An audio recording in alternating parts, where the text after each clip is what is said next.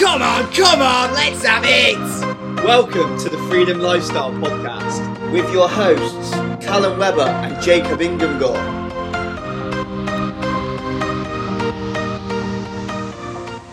Here we are then. So we're back with the Freedom Lifestyle Podcast. I am very, very excited. I'm missing my partner in crime, Jacob, today, but I got the honour to have a great guest on today who I've actually met.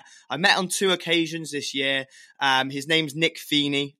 We'll be talking more about what he does, but in terms of where I met him was at Expert Empires, and I'll flip back to when I went to the first event, end of March. This was when I had a bit of an epiphany, really, to go down the route of making this podcast and doing the coaching business that I'm going down the route of. So that event has completely changed my life, and this is where I met Nick, especially in the second Expert Empires event, which was in September. So I'm going to pass it over to you, Nick. Flip back to give a bit of context for our listeners of like when your entrepreneurial career started.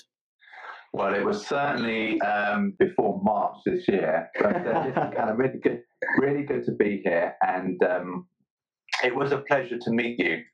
It was great to spend that time with you. I know in the first one, it was more like ships passing in the night, but we actually got to speak to each other in September, hence why we're doing this now.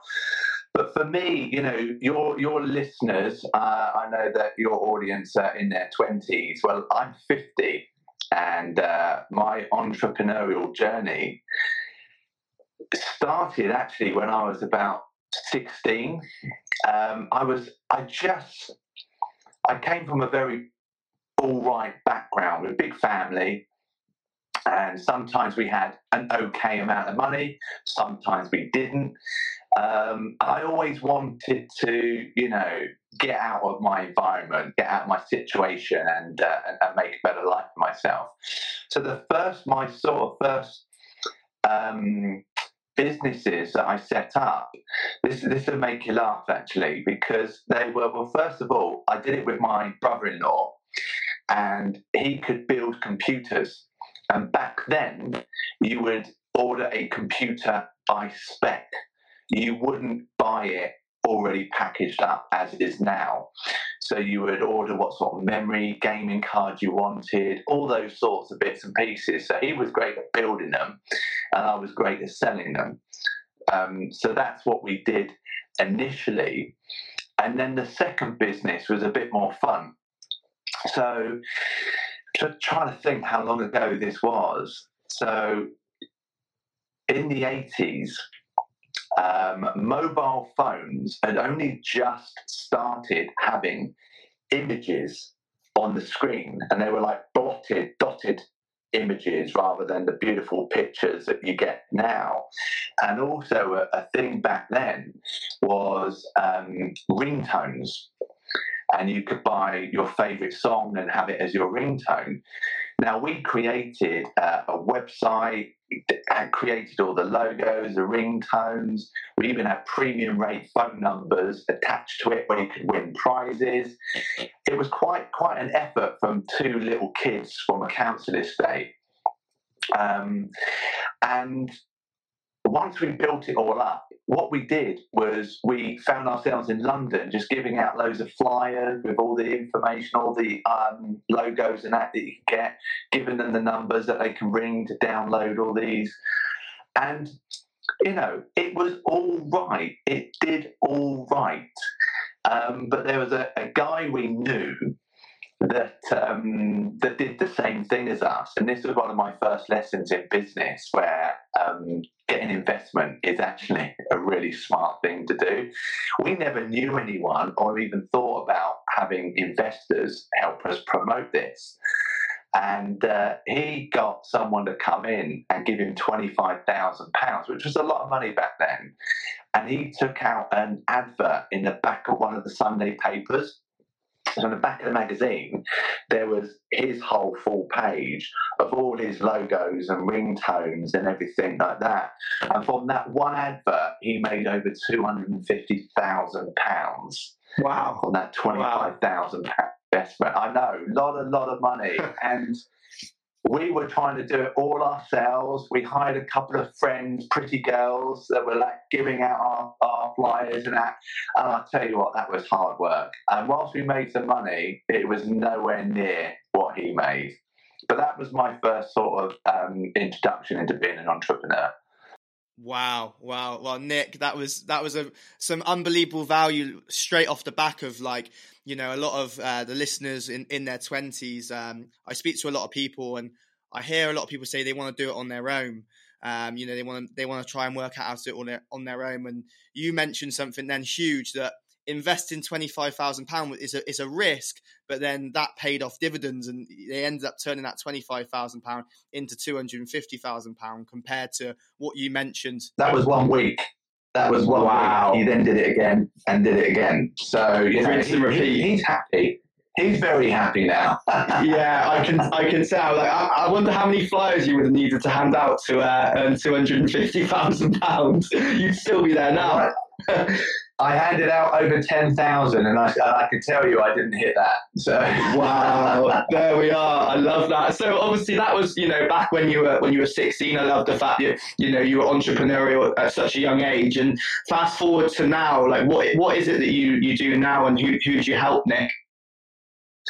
So my journey as to me getting to where I am now, as you know, as a sideways thing, let me say this to your listeners, okay? When you're in your 20s, you are thinking that, you know, I want to be this, I want to do that, okay? Or you might be thinking, I haven't got a bloody clue what I want to do, okay? Well, here's the thing. All those things I thought I wanted to do, thought absolutely I'm going to smash it at that, or actually didn't quite know how I was going to get it, none of those things are actually what I do right now. And actually what I do now fills my cup. It is most definitely what I was put on this planet for. And it is coaching and mentoring people. And I run a coaching business with my wife that we've been running for a few years, and where we have focus on helping women, mainly in midlife. And I'm just in the throes of launching my coaching version of that for the men. So both those businesses, the female one's called This Girl Is On Fire, and the male one is This Guy Is On Fire. And essentially what I do is I help men avoid their midlife crisis. And I do that by offering them a 7-step midlife reset. And I love it, quite honestly, because having gone through the experience of a midlife crisis myself 10 years ago, I know what it cost me by not doing anything and just thinking I can get through it and just plow through it. And you know, I think that's a lesson in any age. You really need to reach out and grab some help. And had I done that, had I had someone like me coach me through those troubling times, I wouldn't have lost so much in terms of years, emotion, physical, mental stress. I was depressed for a few years. You know, it can have a real significant impact on you, your family, your loved ones, your relationships. So that's who I coach now, and help people try and avoid that part of midlife. Wow. And obviously, you know, like you mentioned, it was a few years of your life that you said you spent, of the time that you wish you met somebody like yourself who could have helped you overcome that. So in terms of like getting out of the midlife crisis, what was sort of like the things that you did in order to escape that feeling? Like, did you invest in any coaches yourself, or was it all done with yourself? No, basically I saw a therapist for 2.5 years, and I had coaching. As I say, I saw a therapist for 2.5 years. You know, I worked it out the other day. I had nearly 200 hours of coaching and therapy. And since then, I've probably spent about £60,000 on investing in myself and having coaches, mentors. I have several coaches and mentors now. And I think, Callum, when I spoke to you, I spoke to quite a few young people at that event. You guys are already ahead of the game by even thinking about this right now in your 20s. And I would always look to have coaches and mentors that are ahead of you. You don't want people in their 20s coaching you unless they've done something absolutely amazing. And by the way, it wasn't just timing, right? When you've got someone in your age group and they are absolutely smashing it, but it wasn't down to luck, good timing, right, or being in the right place at the right time. They did it through difficult times, huge challenges, and still made it. They're the sort of people you want to be looking at getting coaches or coaching you and mentoring you. Definitely. And that's what I did, basically. In terms of as well, you mentioned obviously you've invested like £60,000 into yourself since you went through a midlife crisis. Like, to any of our listeners that are tempted by investing in themselves and stuff, but holding back, scared to exchange that money for the potential risk of the investment. Like, what's your advice for investing in yourself for our listeners? Well, do you know what? I think you've got two choices, and I appreciate that not everyone's got money, okay? And here's the thing, if you haven't got any money to invest in yourselves, then there are plenty of stuff out there that you can listen to and surround yourself with whilst you're saving up money. But the only thing with doing that is there's no real structure to it. So you're having to be disciplined to put whatever it is, wherever you're going and whatever you're listening to, you have to be disciplined to put those learnings into something, into a plan. And that takes a lot, because at 20, you only know, well, at any age, you only know what you know. So if you don't have to do that, okay, you can easily miss those opportunities. Now, if you have got money, but you're sitting on the fence of where you're going to invest, you've got two choices. You either invest money and you get someone else who has done what you want to do. So, for example, I've lived for 50 years, so I've spent a lot of that time making loads and loads of mistakes and making loads and loads of learnings, okay? So if I had a particular coaching session that was aimed at 20-year-olds, I could share with you 30 years, 40 years of learnings, okay, which you could exchange for X amount of £1,000. Or the alternative to that is you give your time and you try and work it out yourself. Yeah. And that's the thing when you invest in yourself. You either invest time or you invest money. And that's it. 100%. And you mentioned something saying that you've made a lot of failures in your life, but you've also learned a lot. Like, out of like all your failures and what you've learned from it, like, what's been like that standout failure that caused an amazing learning from you that's created the success of what you've created now, Nick? I think the biggest muck up, right, failing is literally when my life imploded just over 10 years ago. Everything went wrong, everything. And this is the thing, if you carry on pushing through when you know it's not right, certain aspects of your life, you've got to remember it's not just money that compounds. It's all these habits, good and bad. It's all these behaviors, good and bad. And it got to a point where, I lost my business, I lost my marriage, I got burnt out. I had a life-changing heart condition. I had all sorts of stuff going on. And it was only then I made a promise to myself that whatever happened, I would take responsibility for who I was and who I wasn't, and I would try every day to become a better man. And that's what I do. And that's what I've done for those 10 years. I still do it every day, is how can I be better than I was yesterday? Right? How can I be a better dad? How can I be a better husband? How can I be a better man?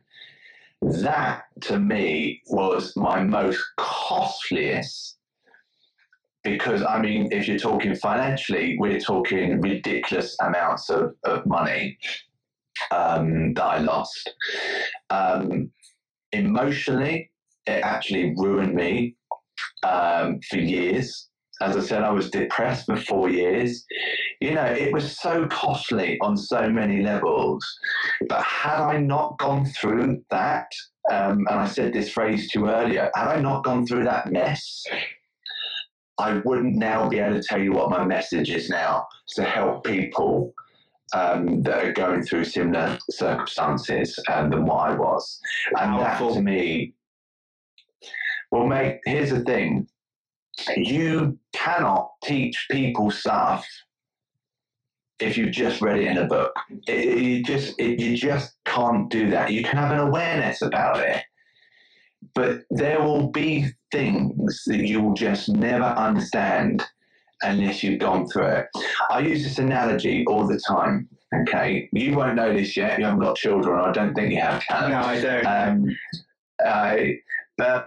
So when your children are growing up and you've got them their first bike, and you say, right, you got to put your helmet on and you got to put the stabilizers on, and they're like, don't want to wear the helmet, don't want the stabilizers, I'm going to be fine.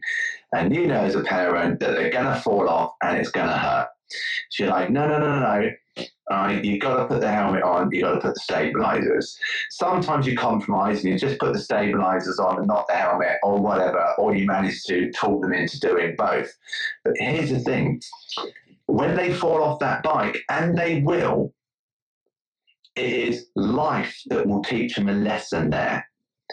Because just by me saying you're going to fall off the bike and it's going to hurt, they have got nothing to compare that to whatsoever, right?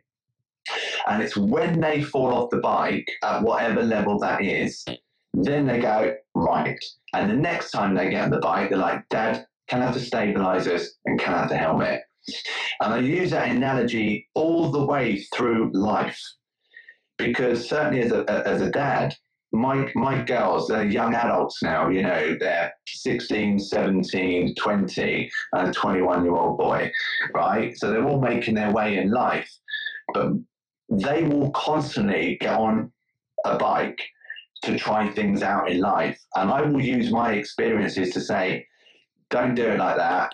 Be mindful of this. Watch out for this. But sometimes life will have to be the lesson. And they will go through that, and that will become part of their mess and become part of their message.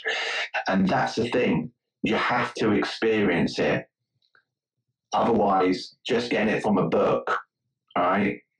And I think when you take what I've just said there and you mention that to your young listeners who are looking for what they could possibly be talking about or helping people with now. You know, my wife put it beautifully the other day. There were lots of things that have happened to her before in her adult life that she was quite ashamed about, quite embarrassed about. But actually now she talks very openly about those things, because those things are what help our community and how she helps people when she coaches them. If you were to like rewind and go back to your 20s now with all what you know, like what would be the biggest piece of advice that you'd give yourself if you were back in your 20s? Do you know what I would, you may not expect this, but what I would do is I would make myself a lot more self-aware. Because, and what I mean by that is a lot more aware of myself as an individual, but also how I'm impacting other people around me, good and bad. Because in my 20s, there was only one guy that mattered, and that was this guy. and I just did my stuff, no matter what, said stuff that wasn't particularly nice, you know, and I had a great time in my 20s, and I had lots of friends and lots of people around me that had a great time with me. But also, I was very stuck in my ways. So I said this, if you said that, then you can go over there. I don't really care.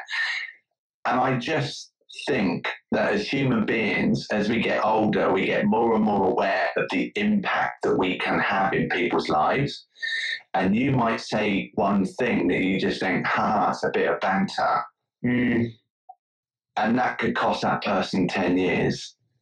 Right, it just sticks with them. It's just a final thing that, on top of everything else that's been said.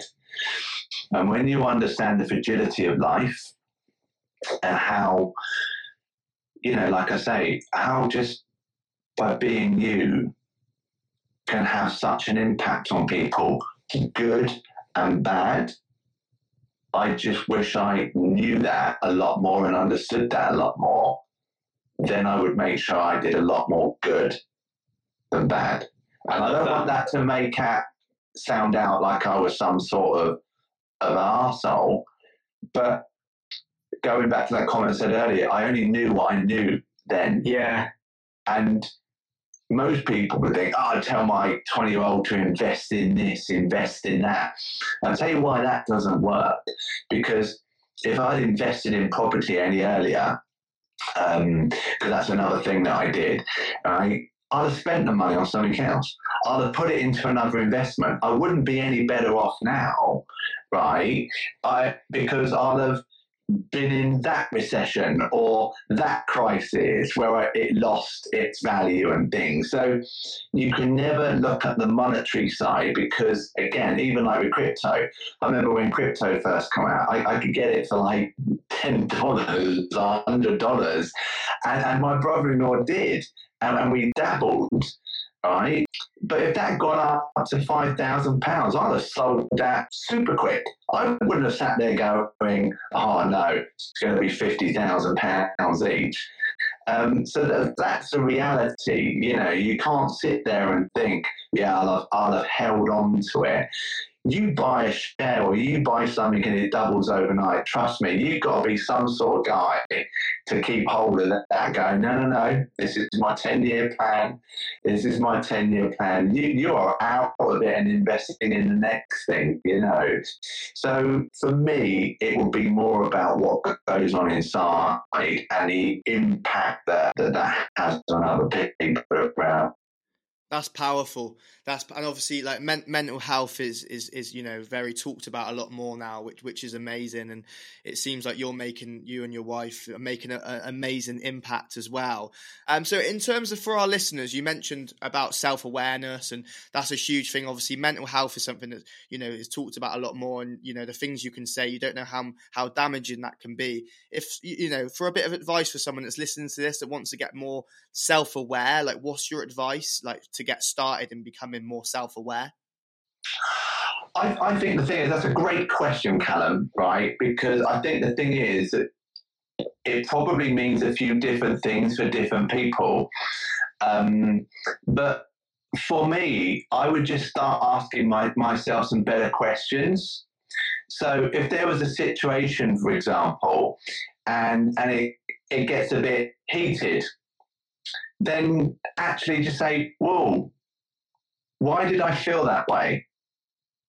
Or if someone's called you an arsehole and you've reacted, you go, hang on, why did I give that guy that power over me that I needed to be this way? And I just think when situations arise, you need to ask yourself some questions. Could I handle that better? How did that person feel, do you think, when you said that? How would I have felt if someone had said that to me?